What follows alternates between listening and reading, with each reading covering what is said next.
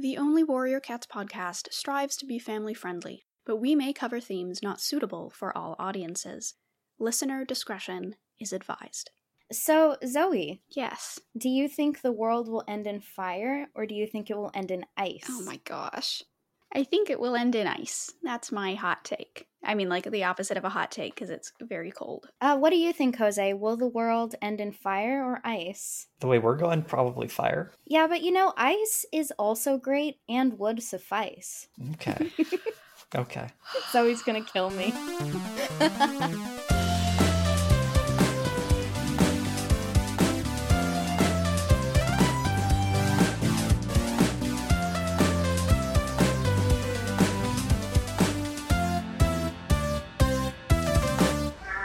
Hello, and welcome to the Only Warrior Cats podcast. We are the only Warrior Cats podcast, and this is the show where two Warrior Cats veterans read through each of the books with their new-to-the-series friend and help initiate him into the world of the Warrior Cats. I am Zoe B, and I am joined today by my two absolutely wonderful co-hosts, Lola Sebastian and Jose. Hello. Hey, everyone. So today we are going to be discussing the second book in the series, Fire and Ice, and if you have missed our first episode where we talked about the first book, then go ahead and check it out. It will be linked wherever things are linked in during podcasts. Give me just a second. Yes, honey.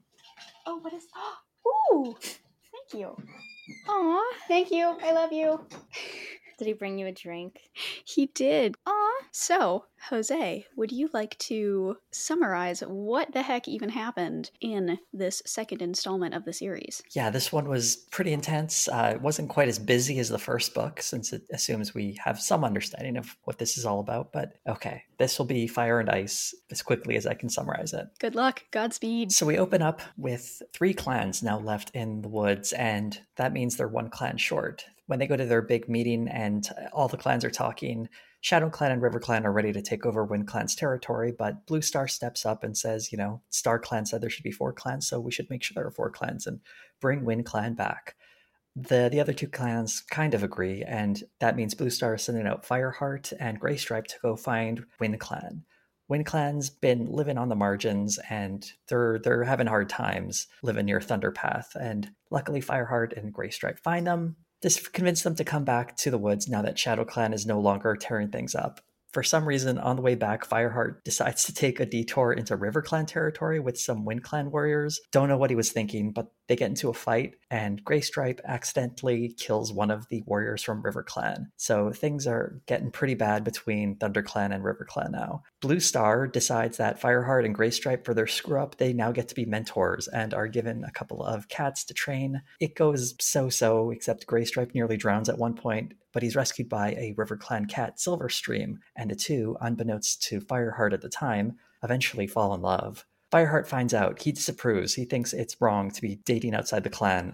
But, Fireheart's doing stuff of his own, too. He is hanging out with his old kitty pet sister, Princess, and he's starting to learn, maybe we shouldn't always stick with the clan. So as things continue to get worse between Thunder Clan and River Clan, everyone's getting sick at Thunder Clan. They're about to go to war, but the river de-thawed, so they didn't. But Blue Star still gets sick enough that she dies down. She's down to her last life. And Cinderpaw, because Blue Star is out of action, tries to step up. Cinderpaw, by the way, is Fireheart's apprentice. She gets run over by a car and lives, thankfully. Her injured leg means she'll never be a warrior. So Fireheart's sister, Princess, shows up and drops off her firstborn and asks Fireheart to take charge of the kid. He's adopted into the clan after some belly aching from certain people because he's a child of a kitty pet. He joins in anyway, and like I said, tensions are high. Thunder Clan's out on the prowl patrolling, trying to keep things safe. That's when Broken Star and his goons attack Thunder Clan with only Fireheart there to protect them. Big fight breaks out. They manage to drive them off. Although in the fight, Clawface gets taken out and Broken Star is captured. It looks like Thunder Clan is safe. And the story's almost over, except no, it's not, because Wind Clan is under attack by Water Clan and Shadow Clan. Thunder Clan rides to the rescue. Helps fight back the 2 clans. Let's not moralize them. And when it looks like Fireheart is going to attack Silverstream, he backs off and realizes, hey, Greystripe's in love, and I shouldn't get in the way of that. Their friendship is mended, and all the while, Tiger Claw is watching on, becoming increasingly suspicious of Fireheart. And I think that was all Fire and Ice. Woohoo! Great Amazing. job. Incredible job. Very efficient. They should hire you on the wiki. Honestly, yeah. Oh my god, yeah, I glanced at the wiki and it's like a phone book. I can't believe they go into so much detail. You guys know Jenny Nicholson's Vampire Diaries one where she's like, I tried to read the fan wiki, but it was written too beautifully to be understood. I feel that way about the Warriors wiki. Yeah. All right, well, where would you like to even begin with this mess of a book? So you wrote that it picks up right after the first book. Yes, so the first book ends with Firepaw becoming Fireheart, and in the universe of the clans, when you become a warrior, when you go from Paw to whatever your full warrior name is, you have to spend an entire night on vigil, meditation, and reflecting on your role in the clan and thinking about like what kind of cat you want to be. And this book picks up with that vigil happening. You know, the last book ended with the naming ceremony, went right into the vigil. This book picked up right there. So we really do open with this introspection on the part of Fireheart and thinking about who he's going to be and what he's going to do and what his life has been like for these past several months, which does work well, I guess, as a refresher for the events of the previous book. So I did have a bit of a question early on when we first see them going to the meeting of the Four Trees or whatever it's called. Cat United Nations.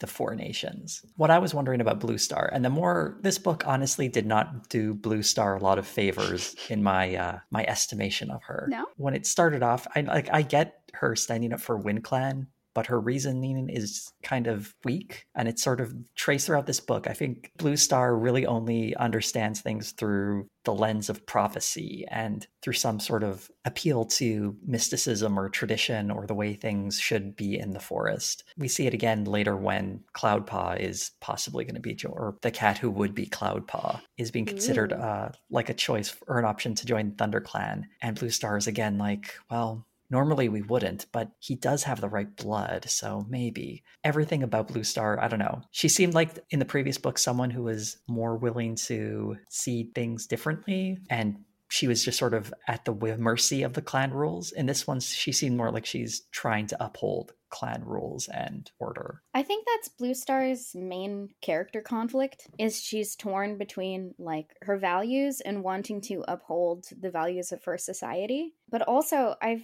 think she's a really interesting character. She's not very comfortable with emotionality, but she's totally comfortable with mysticism. Mm-hmm. So, like, she doesn't buy appeals to emotion. She's like, Ravenpaw would probably be better off because he was a little wimpy coward. A scaredy cat, if you will. Yeah, exactly, a scaredy cat.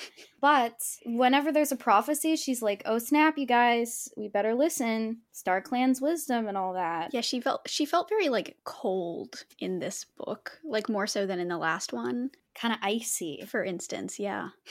She's the ice. Fireheart is the fire. You know what? That's something I noticed is there's lots of like fire cats generally. You know, we have cats with prefixes and suffixes like blaze or flame, like basically all of the orange cats. But do we have ice cats?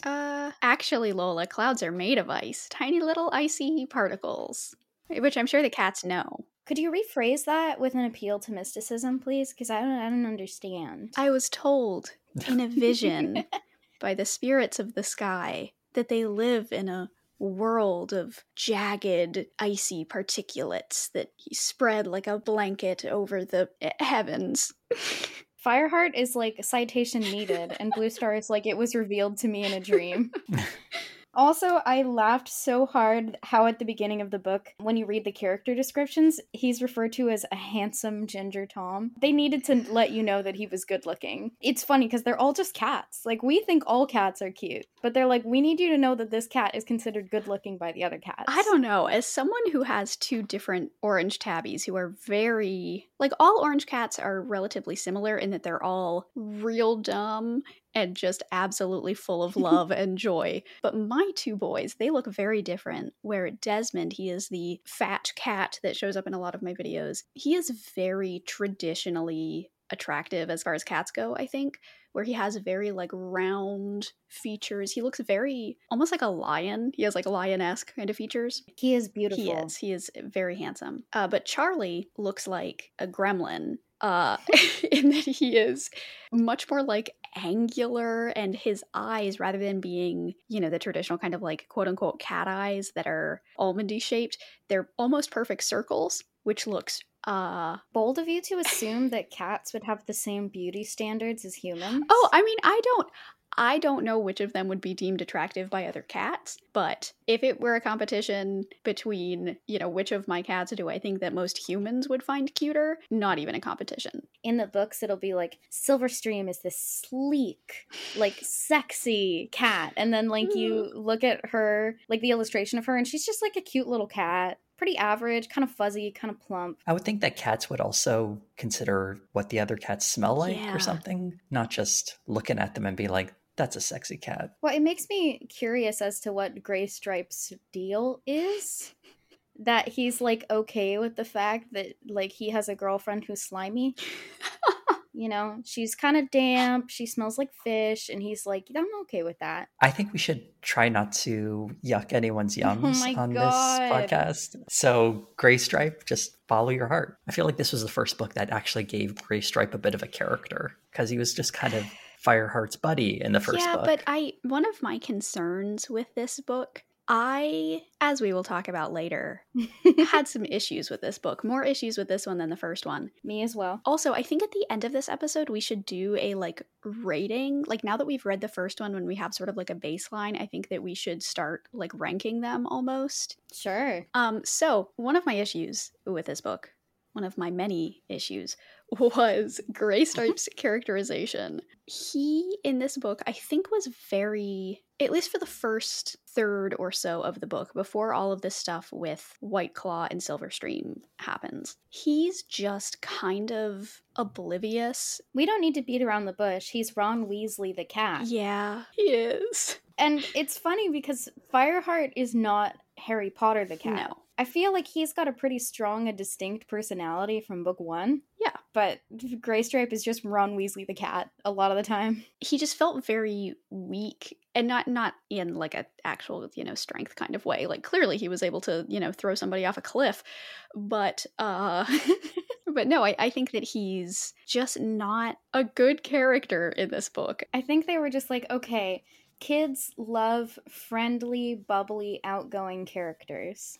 So, like, kids who read are bookish and introverted, and they want to be reminded of their best friends who pressure them in real life. So they were like, we need to accentuate Graystripe's personality, which is interesting because the first two books were written by Kate Carey. She wrote both of them. So the characterization shifting is a little bit mysterious because you can't chalk it up to like, well, maybe it was a different author, because it wasn't. It was both the same author. Yeah, that is odd. Yeah, I would have guessed this one maybe had a different author just from the vibe of it. It wasn't entirely consistent with the first book. I agree that the voice sounded a little different. I think the technical writing was better in this one. There were two mistakes that I caught, and this is not a CinemaSin situation. This is not, like, I understand, these books came out before the series exploded in popularity. Ding. Oh, that was awful. So, like, I don't want to be too harsh on these books. I get it. Stuff happens. Near the beginning, on page 12 and 18, there is a sentence or two that is repeated. On page 12, it says, Redtail had been the ThunderClan deputy before Tigerclaw. Fireheart had never met him, but he knew Redtail had been deeply respected by all the clan. And then on page 18, it says, Redtail had been the ThunderClan deputy before Lionheart. Fireheart had never met him, but he knew Redtail had been deeply respected by all the clan. That's bizarre. Yeah, I know. And like, when I read it, I was like, wait. Did I just have the weirdest deja vu? Are all of these words starting to run together? Or did I actually literally just read this? I noticed a few small errors. They refer to One Eye as a Tom, which is like, nope. Tom means male cat. Is One Eye a female cat? I don't remember. Yep. They're talking about her being like the old brown queen or something like that in the first book, and then in this one they refer to her as a Tom, and I had to look it up because I was like, am I getting people mixed up here? No. Also, they say it's been 6 moons since Spotted Leaf was killed, and they said it was 3 moons since Broken Star was driven out. These 2 things happened on the same day, right? Yeah. I'm not sure these books are being carefully plotted. How dare you? This is why I don't write high fantasy. Oh my gosh, I should mention, so the original Warrior Cats book was not called Warriors, it was called Warrior Cats, the very first edition of Into the Wild. It was Warrior Cats Into the Wild, and it came with free tattoos, like temporary tattoos. And I would just like to put a call to action out there. We want to know what the temporary tattoos that came with that looked like, because I have not been able to track them down. If anyone listening to this was part of that first wave and was able to get their hands on that edition, please send us an email. I want to know if those temporary tattoos are worth turning into real tattoos. Oh my gosh. That's a long-term Patreon goal. If we can get up to 10,000 people supporting us on Patreon, one of us will get tattooed. Okay, yeah, I would do that. By the end of this, when we've read all of these books and spent 2 or 3 years talking about them, we're going to have to get matching Warrior Cats tattoos. No, we need to get tattoos that when we join them together make a bigger thing. Or we could each get one of the clans tattooed on us. But there have to be 4 clans, and there's only 3 of us. Yeah, StarClan was very clear about this. StarClan was very clear. Well, then we could all get the StarClan symbol. No, see, we have to come up with our own clan, and with its own symbol. Podcast clan. Okay. So one of the things that really struck me about this book, we were talking about Fireheart's characterization and how he has a pretty consistent character, and he's a pretty positive, he's a good character. He's fun, he's likable. I really like his character, but in this book, there is this one particular character quirk that I noticed, and I kind of think it's gross. Fireheart is obsessed with pregnancy and babies and pregnant cats. Yes, he is. And I think it's weird. That's even weirder than Gray Stripe's fetishes for stinky fish girls. Which we are not shaming. I will not kink shame. I will say I'm less kind towards Fireheart because one of the pregnant cats in question is his sister, and that's not good. Related but separate question also, Princess. Can we just take a second and talk about Princess? Yeah, we can. In my notes, I have written down, Princess is kind of unsettling. She feels like an alien. Can I just say I don't buy her existence? Yeah. And I don't think she comes back either. I don't remember well enough. Which is kind of bizarre. He's like, oh my god, wait a second, I have a sister. And I'm like, no you don't. No you don't. It's like a sister ex machina. It is a sister ex machina. I'm like, you do not have a sister. Because the only cat who told you not to go into the forest in the first book was Smudge. Well, they try and give it a backstory in this one where he remembers being a kid with his mother and there were other cats there and they all got split up. I mean, I guess that happened, but how long ago was that? And how well do cats remember their first few so weeks? Weird. I think all of this can be explained by the fact that canonically he's a Capricorn. How dare you? Are you a Capricorn? I'm not. My husband is. Capricorns are wonderful, and we love them. Well, Joanna Newsom is a Capricorn, so I can forgive Capricorns generally. Here's the thing is, I think he must be a Sagittarius, since that's a fire sign. But yeah, he's also such a hypocrite, too. Oh, with the whole, going to see Princess while getting mad at Gray Stripe for going to see his fish lady. Yeah, what the heck? It's weird that he doesn't figure out the hypocrisy there. It was so obvious. While I was reading that, I'm like, Fireheart, you're throwing stones at a glass house here. He does later, eventually realize, oh, maybe this isn't right. But yeah, early on, it's like, dude, come on. Does he ever formally apologize either? I don't believe so. Yeah. I think his apology was not clawing Silverstream in the face, which seems kind of Fireheart to me, so. Sorry, but sometimes you have to apologize to your bros. You do. Near the beginning, before they got into this weird kerfuffle argument, cold shoulder thing, one of my notes is that I think that these books do a really great job of showing very positive male friendships. Because they're cats, and because, at least in this universe of these books, cats' relationships are built on a lot of, tactile, there's a lot of touching. That's the whole sharing of tongues thing, where they just groom each other and hang out and gossip, and that's just normal casual time stuff. Graystripe and Fireheart both spend a lot of time like sleeping next to each other and nuzzling each other and just touching a lot.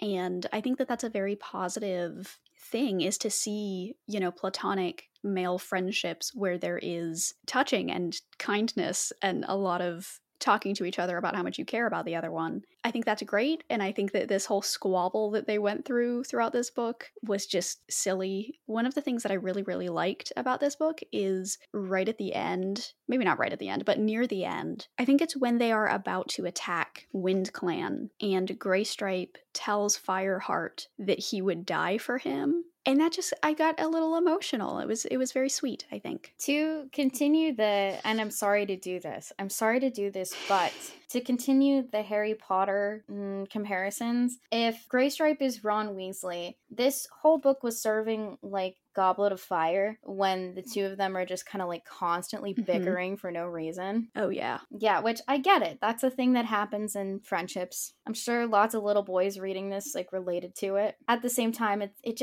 felt way too early in the series for that, because I don't know about you guys, but I felt like I'm not invested enough in their friendship. Yeah. Especially with the two of them sharing the cover art, which, by the way, the cover art for this is one of my favorites of all the books. And I highly recommend looking up the textless covers, because you can find just the art for these books online, and it's gorgeous. It's beautiful. But yeah, did they really need to have conflict in the second book where they're best pals? Apparently they did. I don't know who made that decision, but it was certainly a decision that was made. I would say don't call it a comeback, because it is not a comeback. Sophomore slump, I think, is what they call this.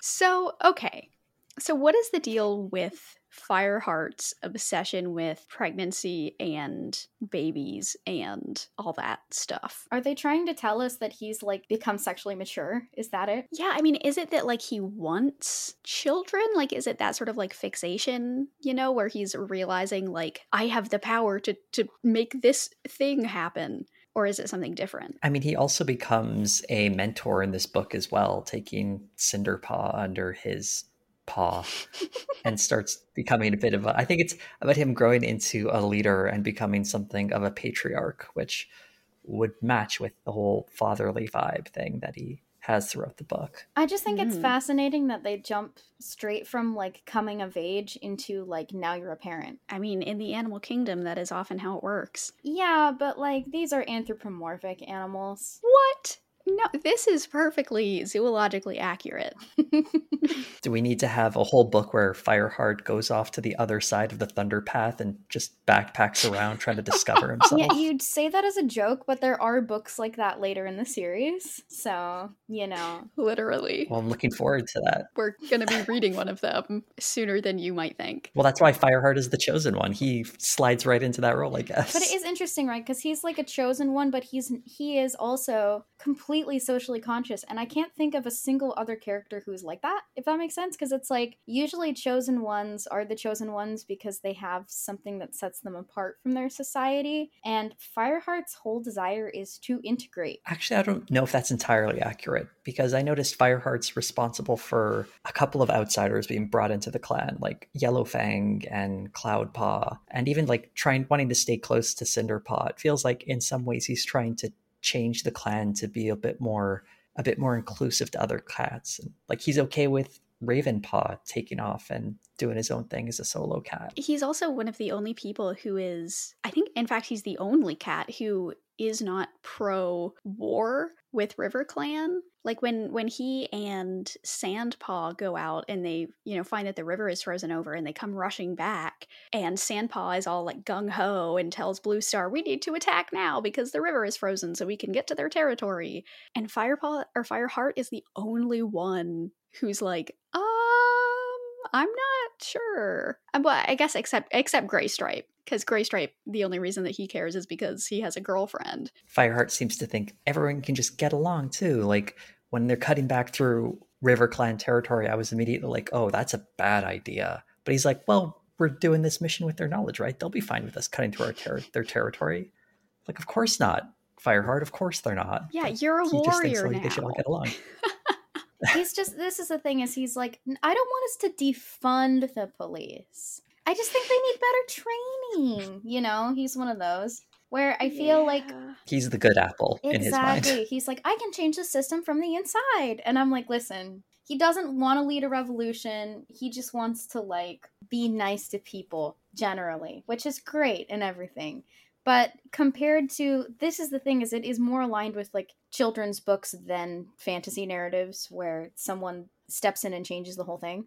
Like, he's certainly not going to destroy the Ring of Power. He's just going to be like, what if we were just nice to each other during the Battle of Five Armies? The prophecy is he is to save the clan, right? Not change it or destroy it. And granted, this is only book 2 of his whole arc, so his worldview right now is not complete. But at the same time, it's like, dude, it gets a little old for me when he feels like he can break the rules and it's okay, but no one else can. Yeah. He's like, well, I can just walk over whoever's borders because we're all friends. Why are you attacking me? I'm baby. And it's like, dude, are you baby or are you a dad? It's like, yeah, we accidentally killed one of their warriors, but, I think I'm ready to be a mentor. I love Cinderpaw. Cinderpaw is one of the best characters. I love her so much. I completely agree. I feel like Cinderpaw is kind of what Graystripe should be. Yeah, like full of energy, kind of chaotic, a bundle of joy. Peppy and enthusiastic and curious. And she had the most kitten-like personality out of all the cats I found. How did we feel about the pacing of this one? Awful. So bad. I did not like how this book was written, okay? This is... The first one got a pass, because, it's the first book. I understand it has to do the world building. This one, okay. Jose, let me just say, your summary of the plot was wonderful. It was concise. But I think this plot was nothing. This plot was like the least plot ever. I agree. Lola, something you and I have talked about before is how there's this sort of like obsession with a singular concept of what story arcs should look like, where we have this, 3-act structure, the hero's journey, like there's this one model for what stories should look like. And I am not a fan of that. I think that we should be free to tell stories in a variety of different and experimental ways. But I don't think this book is a good example of an experimental alternate structure. No, I agree, because I feel like it didn't even succeed at a strong 3-act structure. No, it didn't do anything. I was getting really confused towards the end when Broken Star just shows up with his bros to attack ThunderClan. I'm like, oh, I guess this is happening.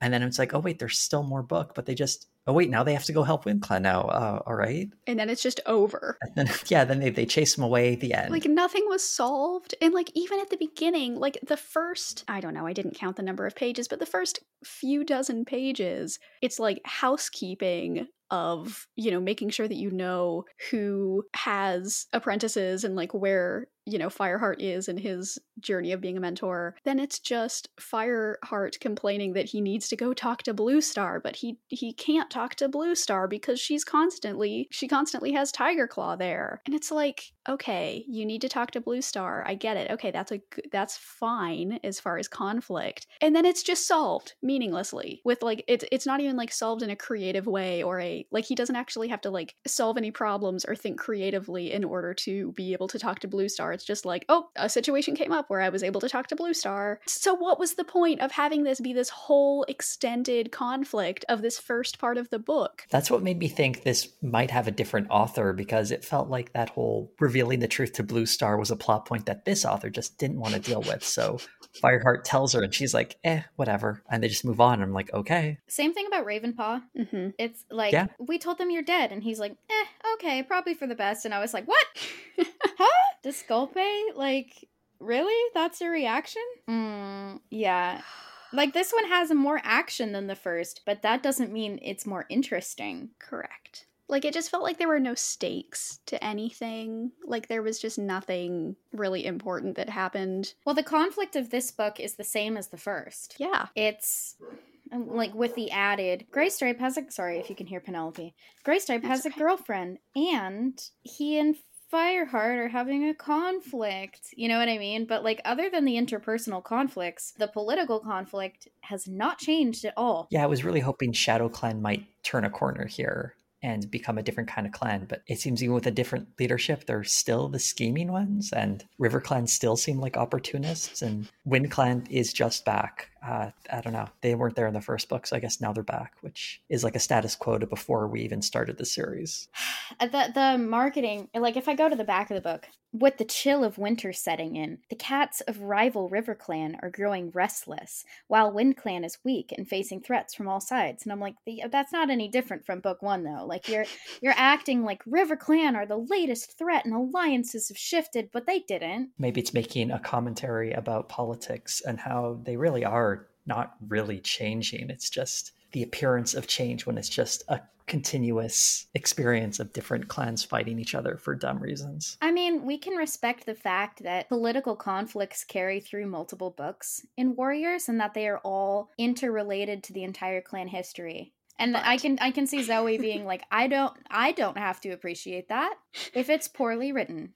No, I mean, I do think that the like bigger arcs and the like once we've finished this saga and we can look back on the whole, like the full 6-book first series, I think we'll get a better appreciation, hopefully, for what this book was setting up, or at least like continuing.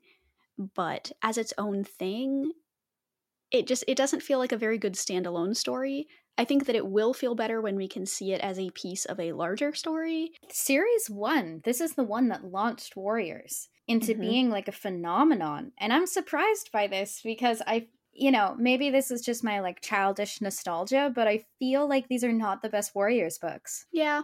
Again, I have not. I think I reread the first one a couple of times just out of nostalgia reasons, but outside of the first book, I have not reread any of these since I first read them as a child, like 15 years ago. So I have this friend, and she's done a lot of work on children's literature, and she wanted to remind me that the ethos of British children's literature is often about like life as misery and like adequately preparing children for the fact that life is not going to be fun, which as an American child was not the predominant cultural norm. But I also, reading this book, it made me recognize that a lot of the stories I was drawn to as a kid, Charles Dickens or Little Orphan Annie, are about like people who are living in hard circumstances. Mm-hmm. Well, they do make comments about how the feral cats, or I should say the clan cats, are all so much thinner and more gamey than the kitty pets. Like the contrast between Fireheart and Princess was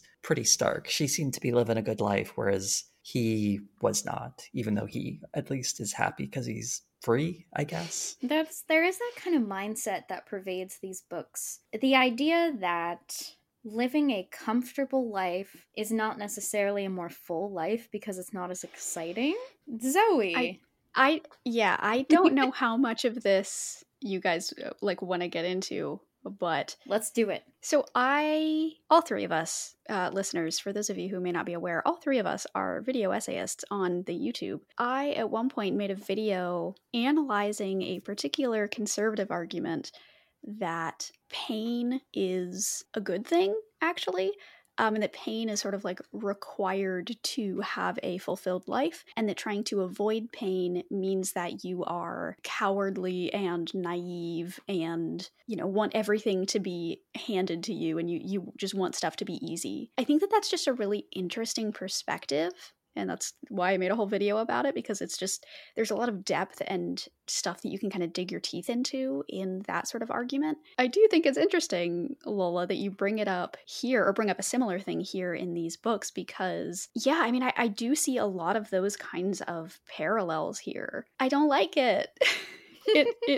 It's just, I don't know, I don't like the sort of insidious, the like almost Protestant work ethic that these cats have, that you have to go through this pain and you have to make sacrifices in order to have this life that is bigger than yourself. I mean, that's the whole like StarClan thing. Like, you have to make these sacrifices if you want to be a part of that.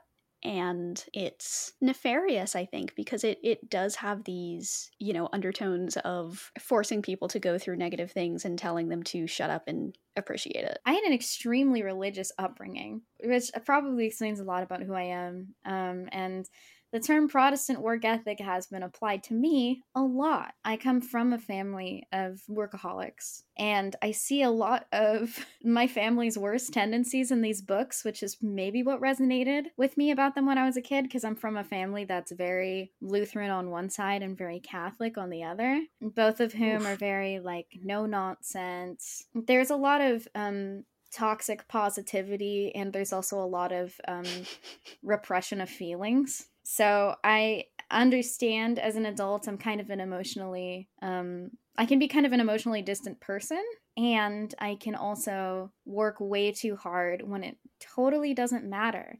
But the promise of both a lot of religious movements and also fascism is it's like all of your hard work and all of your pain and suffering means something. Which is very comforting when you're a child, but rereading it as an adult, I'm like, does it though? Because as an adult, I notice how arbitrary this world is. Like, what are you killing yourself for? Well, it's usually someone who's getting some kind of value off of that suffering. If you're working really hard and creating all this value, there's someone who's going to reap the benefit of that if you're working for them. I mean, the whole hard times makes hard men thing is a fascist meme at this point too, for a similar reason.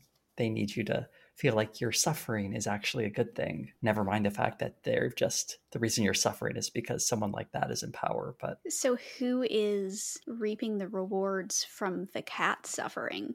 I don't know if we're far enough to know that yet, or at least I'm not far enough. But right now, I'm giving some side eye to StarClan and anyone with Star in their name. Like they're suffering in order to maintain this structure that keeps the powerful in power. Yeah, although in the case of Blue Star, at least she's not doing a very good job because it's all falling apart around her. And it looks like Tiger Claw's on the ascent. I'd watch your back at this point, Blue Star. But Zoe, you had mentioned appeals to biology, like the rhetoric of what is natural, which is so interesting to me because now as an adult, I also notice that the way that the forest works is also very idealized. Well, and one thing that I noted near the beginning is when WindClan is living out by the Thunder Path, what do they call it? A tangle of Thunder Paths, which I'm assuming is sort of like an interstate or a highway or something. They sort of turn their noses up at eating rats. And I understand that rats, at least in our popular conception of them, they tend to carry more diseases than other animals. I don't actually know if that's true or if that's just a myth that we've kind of placed onto them. But I know that rats are considered dirtier than other animals.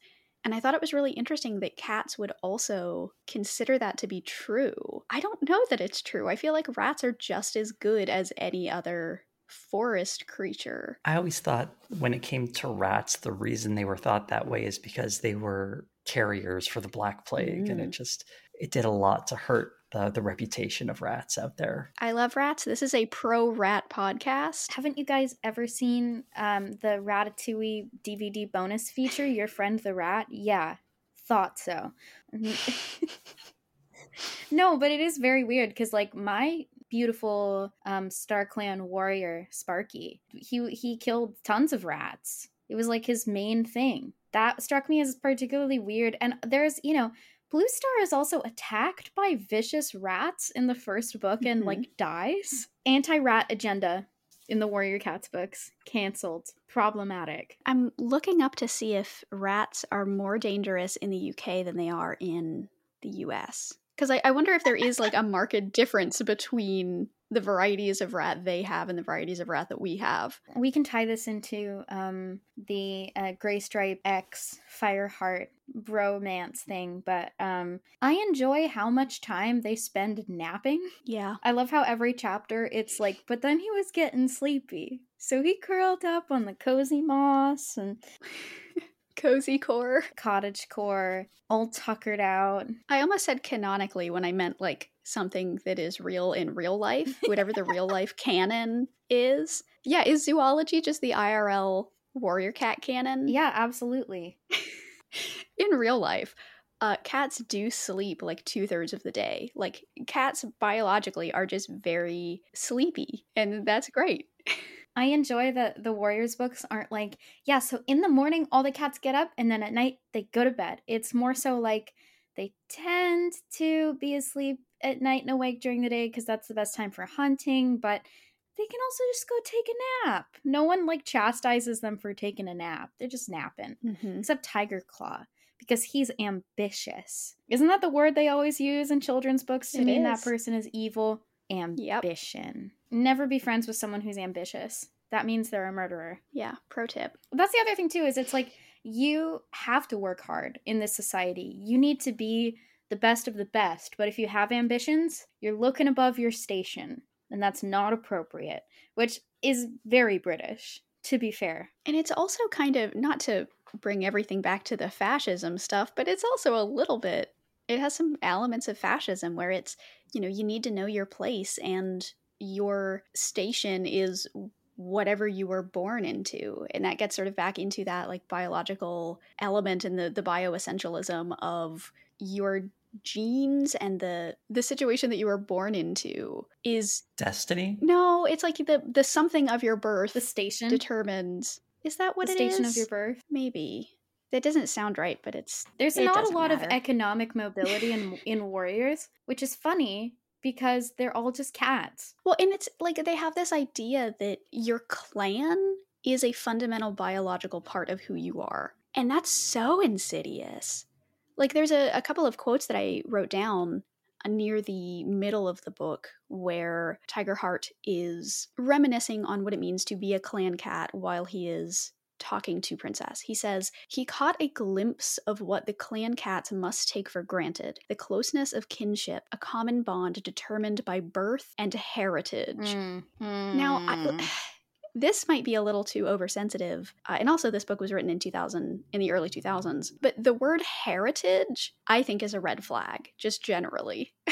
Well, and so later, he just a couple pages after the line that I just read, he also says, were the deep-rooted memories he shared with Princess stronger than his loyalty to the clans? There's this idea of like your blood being this like all-powerful connection that connects you to the people that share that blood. And like I understand the idea of blood relatives, and even in most like Western countries we have this idea as part of our culture that like birth parents are more like you have this closeness to your birth parents that can never be replicated by your step parents or adopted parents or what have you. And it's gross. Like blood is not that kind of powerful thing. You see this later also with Graystripe, because this is not just Fireheart. I think this is something that is shared across all of the cats, where Graystripe, when talking about Silverstream and why they're so compatible, he says, we share the same thoughts as if we were born into the same clan. And it's like, why? I don't really know what that means, first of all. Which I found so romantic as a child. I had literally like pasted that line on my wall. Aww. As a kid, like I wrote it out on a little piece of paper because like it's so romantic.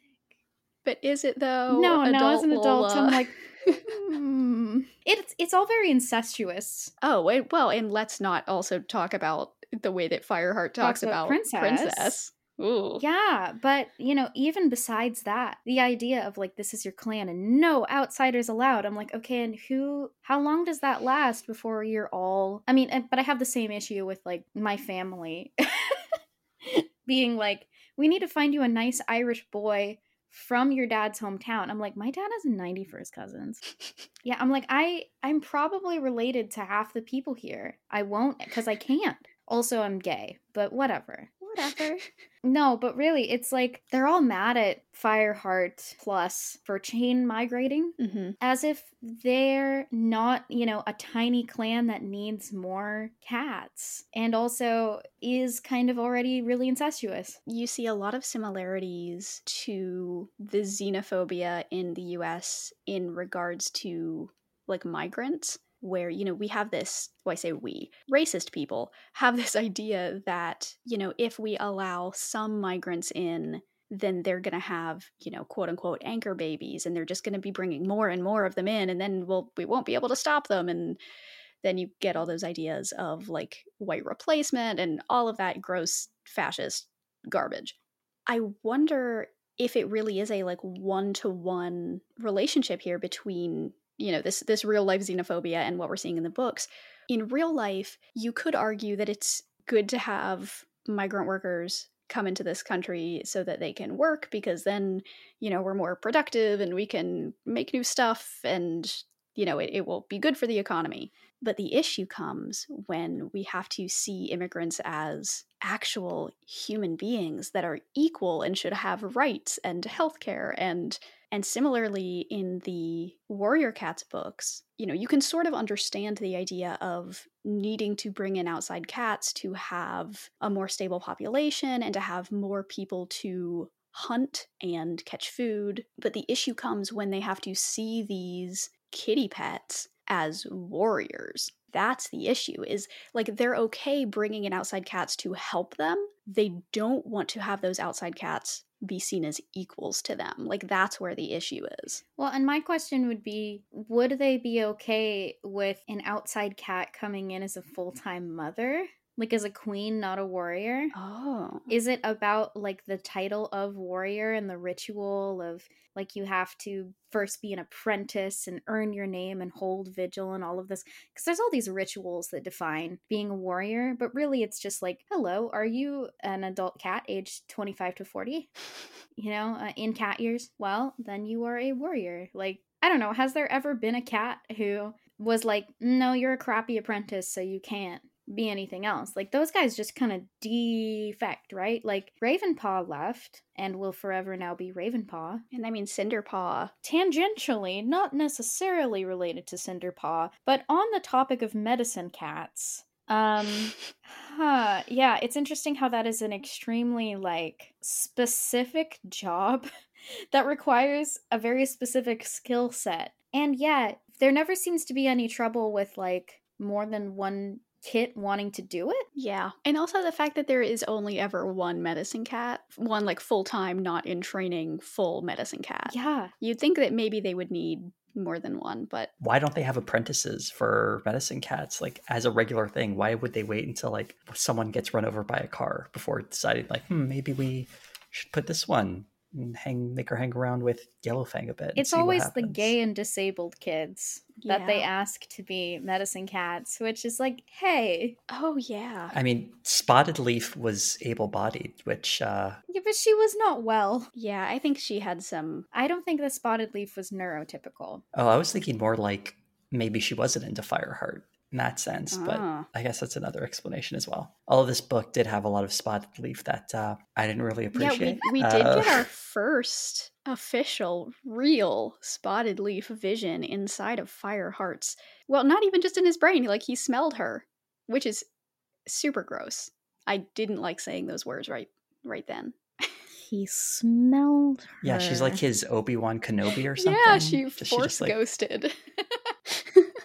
Oh my god. I'm reminded of like spiritualism, as in like the religion spiritualism, and the idea of spirit guides. Yeah. Spotted Leaf is like Fireheart's spirit guide, and it's kind of funky. Yeah, like he did a seance and she's giving him this information that he needs. And he smells her. Ugh. Sorry. I don't know why that grosses me out so much. I was going to ask if you were familiar with the term, or either of you were familiar with the term of a woman in a refrigerator. Yes. That's the like trope of dead women to give men like characterization, right? Yeah, and I just thought that's Spotted Leaf. Like completely. Oh, it is. She's a refrigerator girlfriend cat. Gross. And now she's showing up not to like further whatever goals or desires or wants she had in her life, but to help Fireheart. Even after her death, she still has to be something for Fireheart to draw strength from. It's weird though, because at the same time, she's obsessed with him, and therefore it becomes in a weird way her life purpose. Yeah, it's like her life didn't begin until she met him, and then it ended right after she met him. Lola read that obituary or that summary of her life, and it didn't start until like book 1. Obituary. For real, though. How makes me wonder how young she was. Maybe she was just like slightly older than him. I don't know, because it said, if only she had been a few moons younger. It's kind of giving Anakin and Padme, I won't lie. Oh, it is. Ugh. It's very like, are you an angel? No, I'm Natalie Portman. And then she dies. Same thing. Can we also talk about the stinky fish girlfriend, as in, I have a conspiracy about Graystripe and Silverstream. Okay. As long as this conspiracy does not contain spoilers, because this is one of the few things that I do actually remember distinctly from this series. So. Me as well. Love Silverstream, by the way. Sorry, I keep referring to her as the stinky fish girlfriend, but I think it's funny. Do we think they met before their meet cute? Okay, see, that was also a thought that I had this while I was reading this book. I think the timeline is a little, dare I say, fishy. I think someone's writing their resignation letter right now from that clicking I heard. No, I'm looking up some important information that I am not allowed to tell you what it is. Okay. I thought it was kind of strange that they got together so quickly. Like, I guess a brush of death would do that to someone, but even so, it didn't seem as smooth a fit as the book was trying to portray it as. So the fact that maybe the idea of there being some backstory there, yeah, maybe. I think their first meeting was too flirty. It was suspiciously flirty. I guess it comes down to whether you believe in, like, love at first sight, and whether they did just fall desperately, madly in love with each other during that moment. Irrevocably. But I do also think the way that this book covers, like, trauma and, like, PTSD, and the way that, like, going through all of these horrific things that these cats go through changes you. You see that with Graystripe, where, you know, right near the beginning of the book, he accidentally kills a RiverClan warrior, and then later he himself almost dies while falling in the icy river. You see these mood changes with him, and you see that he becomes very quiet and introverted and melancholy. You know, I don't know that we can ascribe that to anything but trauma. I guess his relationship with Silverstream, it could be explained, you know, why it all happened so quickly by that trauma. You know, like, is it any wonder that he would latch onto this, I want to say woman, but I don't know if that's, am I allowed to call female cats women? Sure, why not? They're anthropomorphic. He latches onto this woman during a really dark period in his life.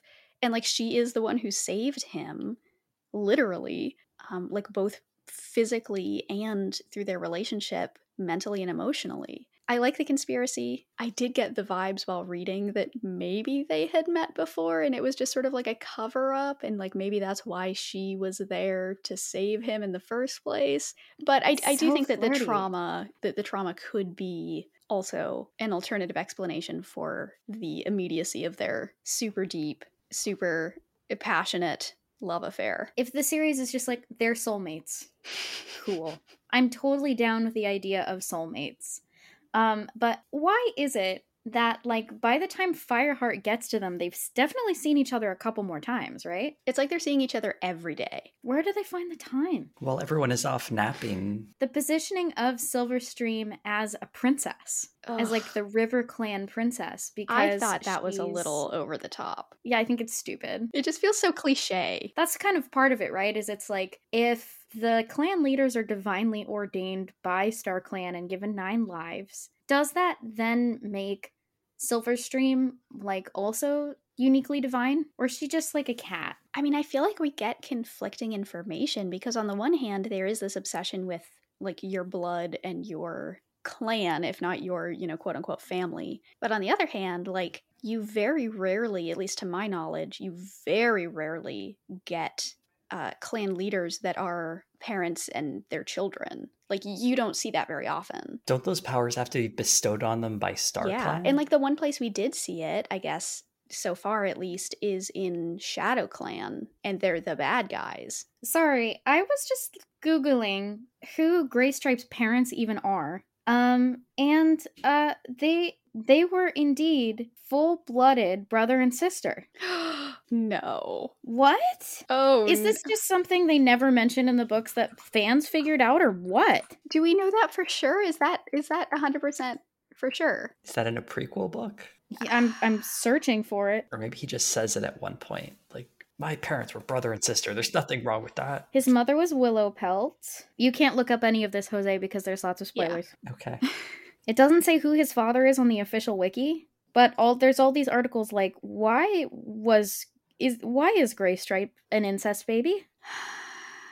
Because I guess that someone worked out that it had to have been Patch Pelt who was his father, who is Willow Pelt's brother. I am skeptical of that. All of the mysterious incest stuff floating around this children's series. Yeah. Can we talk about the parallels between Graystripe is falling for this literal RiverClan princess, and Fireheart is spending a lot of time with his sister, Princess? I don't like that. I don't like thinking that they are parallel because that's gross, and I think it's icky. It is icky. Oof. I feel really bad for Dustpaw and Sandpaw. Our heroes are apprentices after Dustpaw and Sandpaw, but Dustpaw and Sandpaw only become warriors at the end of book 2. Yes. Which is not fair. Correct. Well, neither of them are the chosen ones, so... There is this entitlement, too, because Fireheart is always like, I need to hang out with Bluestar, I need to talk to Bluestar, blah, blah, blah, blah, blah. I'm like, I know that you were her apprentice for like 2 minutes, but cut it out. Oh yeah, he knows that he's special, and it's a little sad. It's this like, why is everyone treating me differently? It's only that I'm like extremely cool, special, handsome, smart, mystical. Yeah, he's starting to get visions in this book, too. It's kind of giving like Ebony Darkness, Dementia, Raven Way crying because she's too beautiful. Oh yeah, I mean, you know, if Fireheart were a girl, she would be a Mary Sue or a Meowie Sue. Well done. Thank you.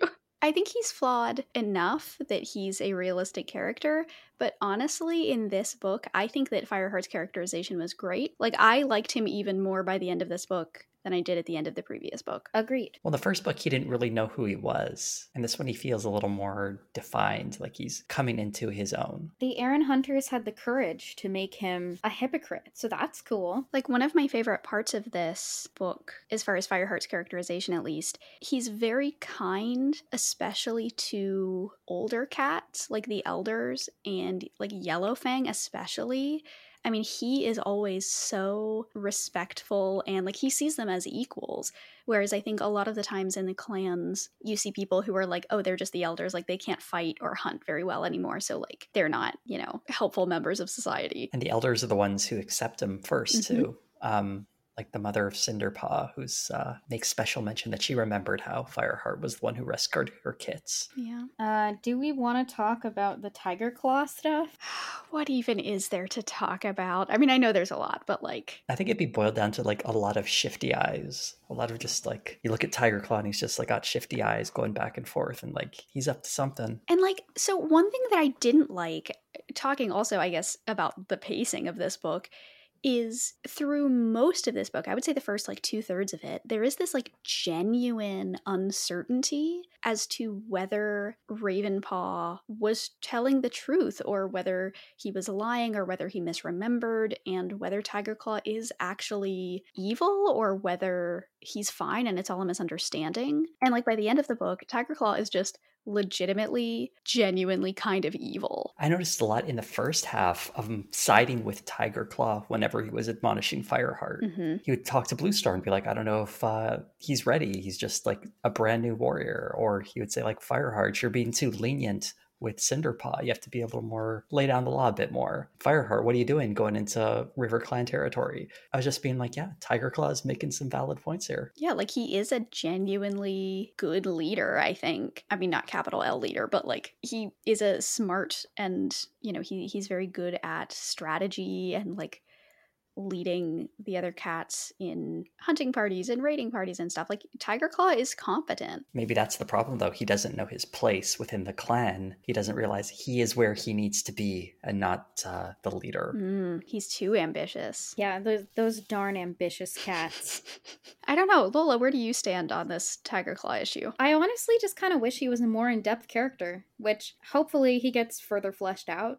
But as of book 2, there's barely anything going on with him except that he's ambitious. Also, I didn't realize, but there is an obituary for Oakhart that we didn't read last episode. However, I cannot read it because it contains so many spoilers. I don't know that we really got to know Oakhart anyway. Yes, except we will. Wow. That's the trouble, is we don't even know who he is when he dies, but then later in the series, they're like, oh, you know the guy who died? Well, actually, blah, blah, blah, blah, he was a big deal. Blah, blah, blah. He was intimately tied with all of these things that you found out about in book 1 and 2, and I'm like, wait, what? Dun, dun, dun. The lore thickens. Well, it'll be interesting to see which cats get their backstories filled out and which don't, because it didn't sound like Spotted Leaf got any of that, so no. Good for Oakhart, I guess. Yeah, and yet Spotted Leaf is this constant presence. I just want to think this like Obi-Wan Spotted Leaf apparition is in Fireheart's head. Like, this is just him having some kind of mental breakdown and he's imagining Spotted Leaf guiding him. If only. There's still, just like the last book, there's a lot of violence in this one.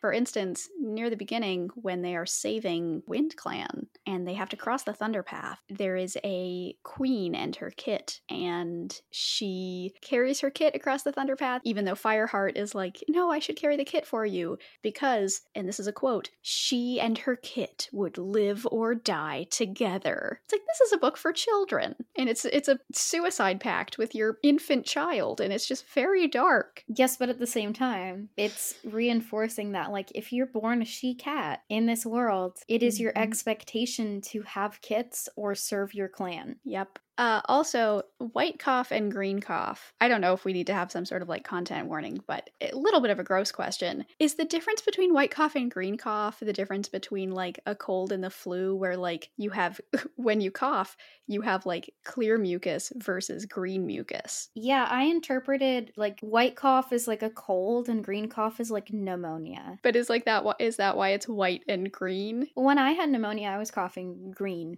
So yeah, I assumed it was the same way it works for humans. I guess for the cats of this book, it works the same way. Is that biologically accurate? That's the question. I don't know. We need a cat biologist Cats on here. coughing green.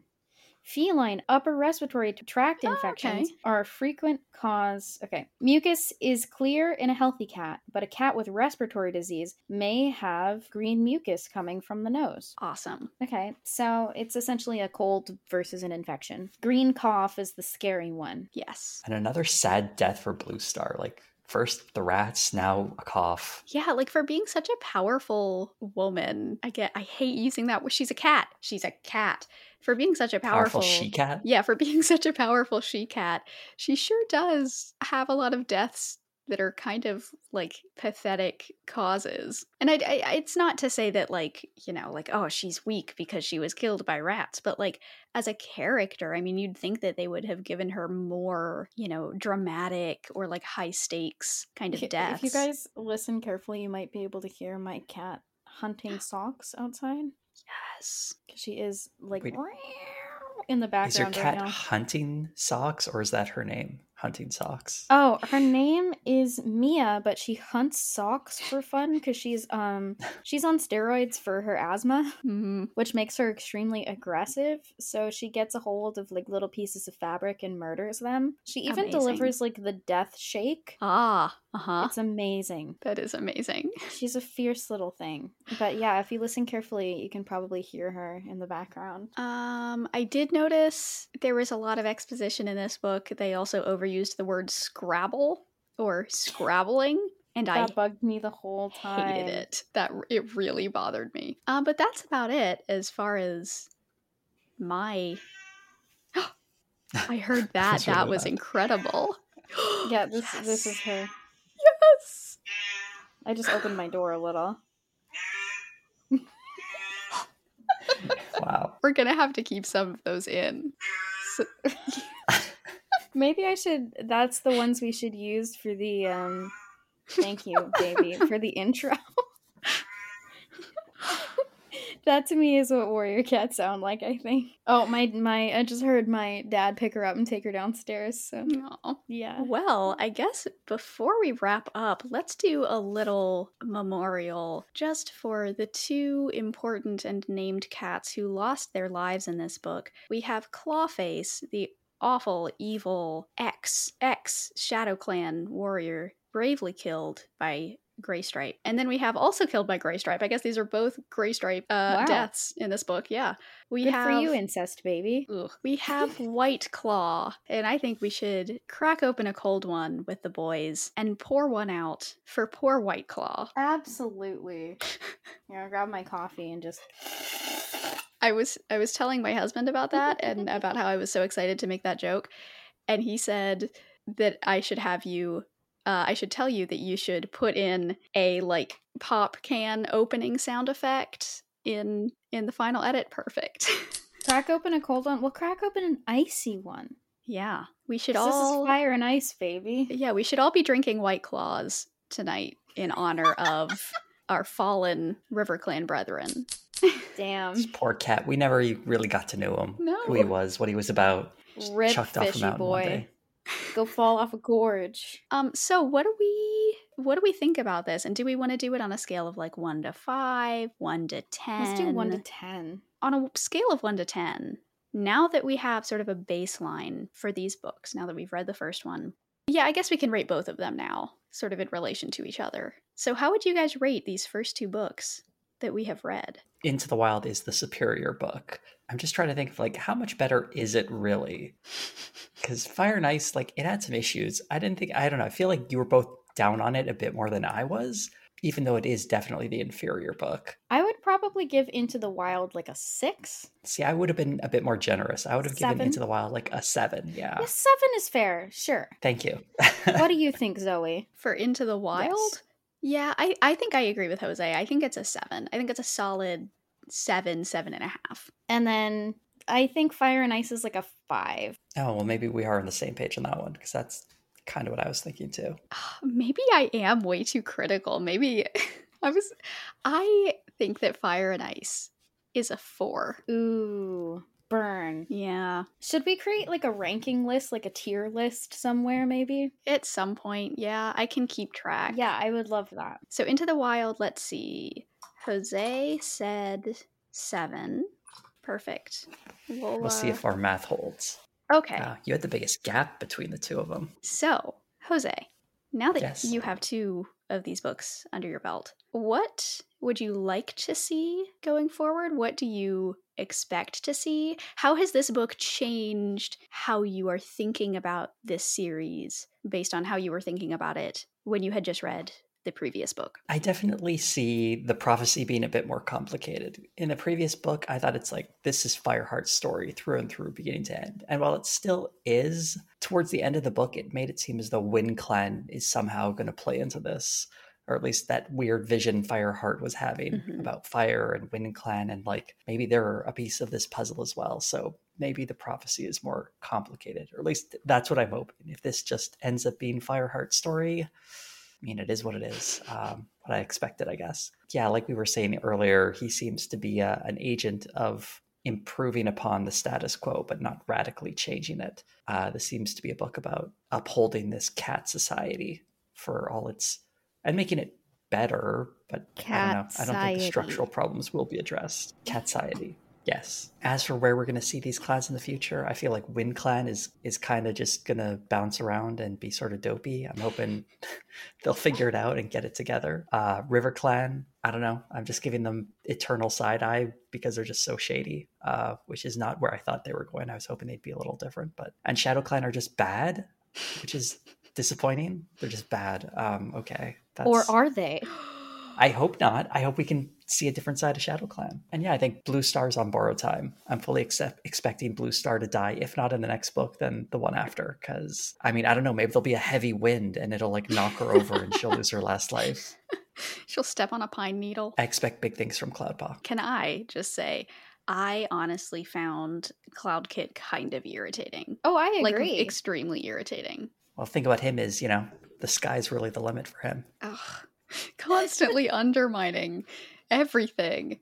making me question everything. I remember Forest of Secrets being one of my favorite Warriors books of all time as a kid. So and it has a very dramatic death. I can say no more. I don't Oh. So thank you all so much for listening to the Only Warrior Cats podcast, where we are the only Warrior Cats podcast. Remember, help control the pet population. Please spay and neuter your pets. And until next time, I know that I just said this, but we have been the Only Warrior Cats podcast. And remember, fire alone can save our clan.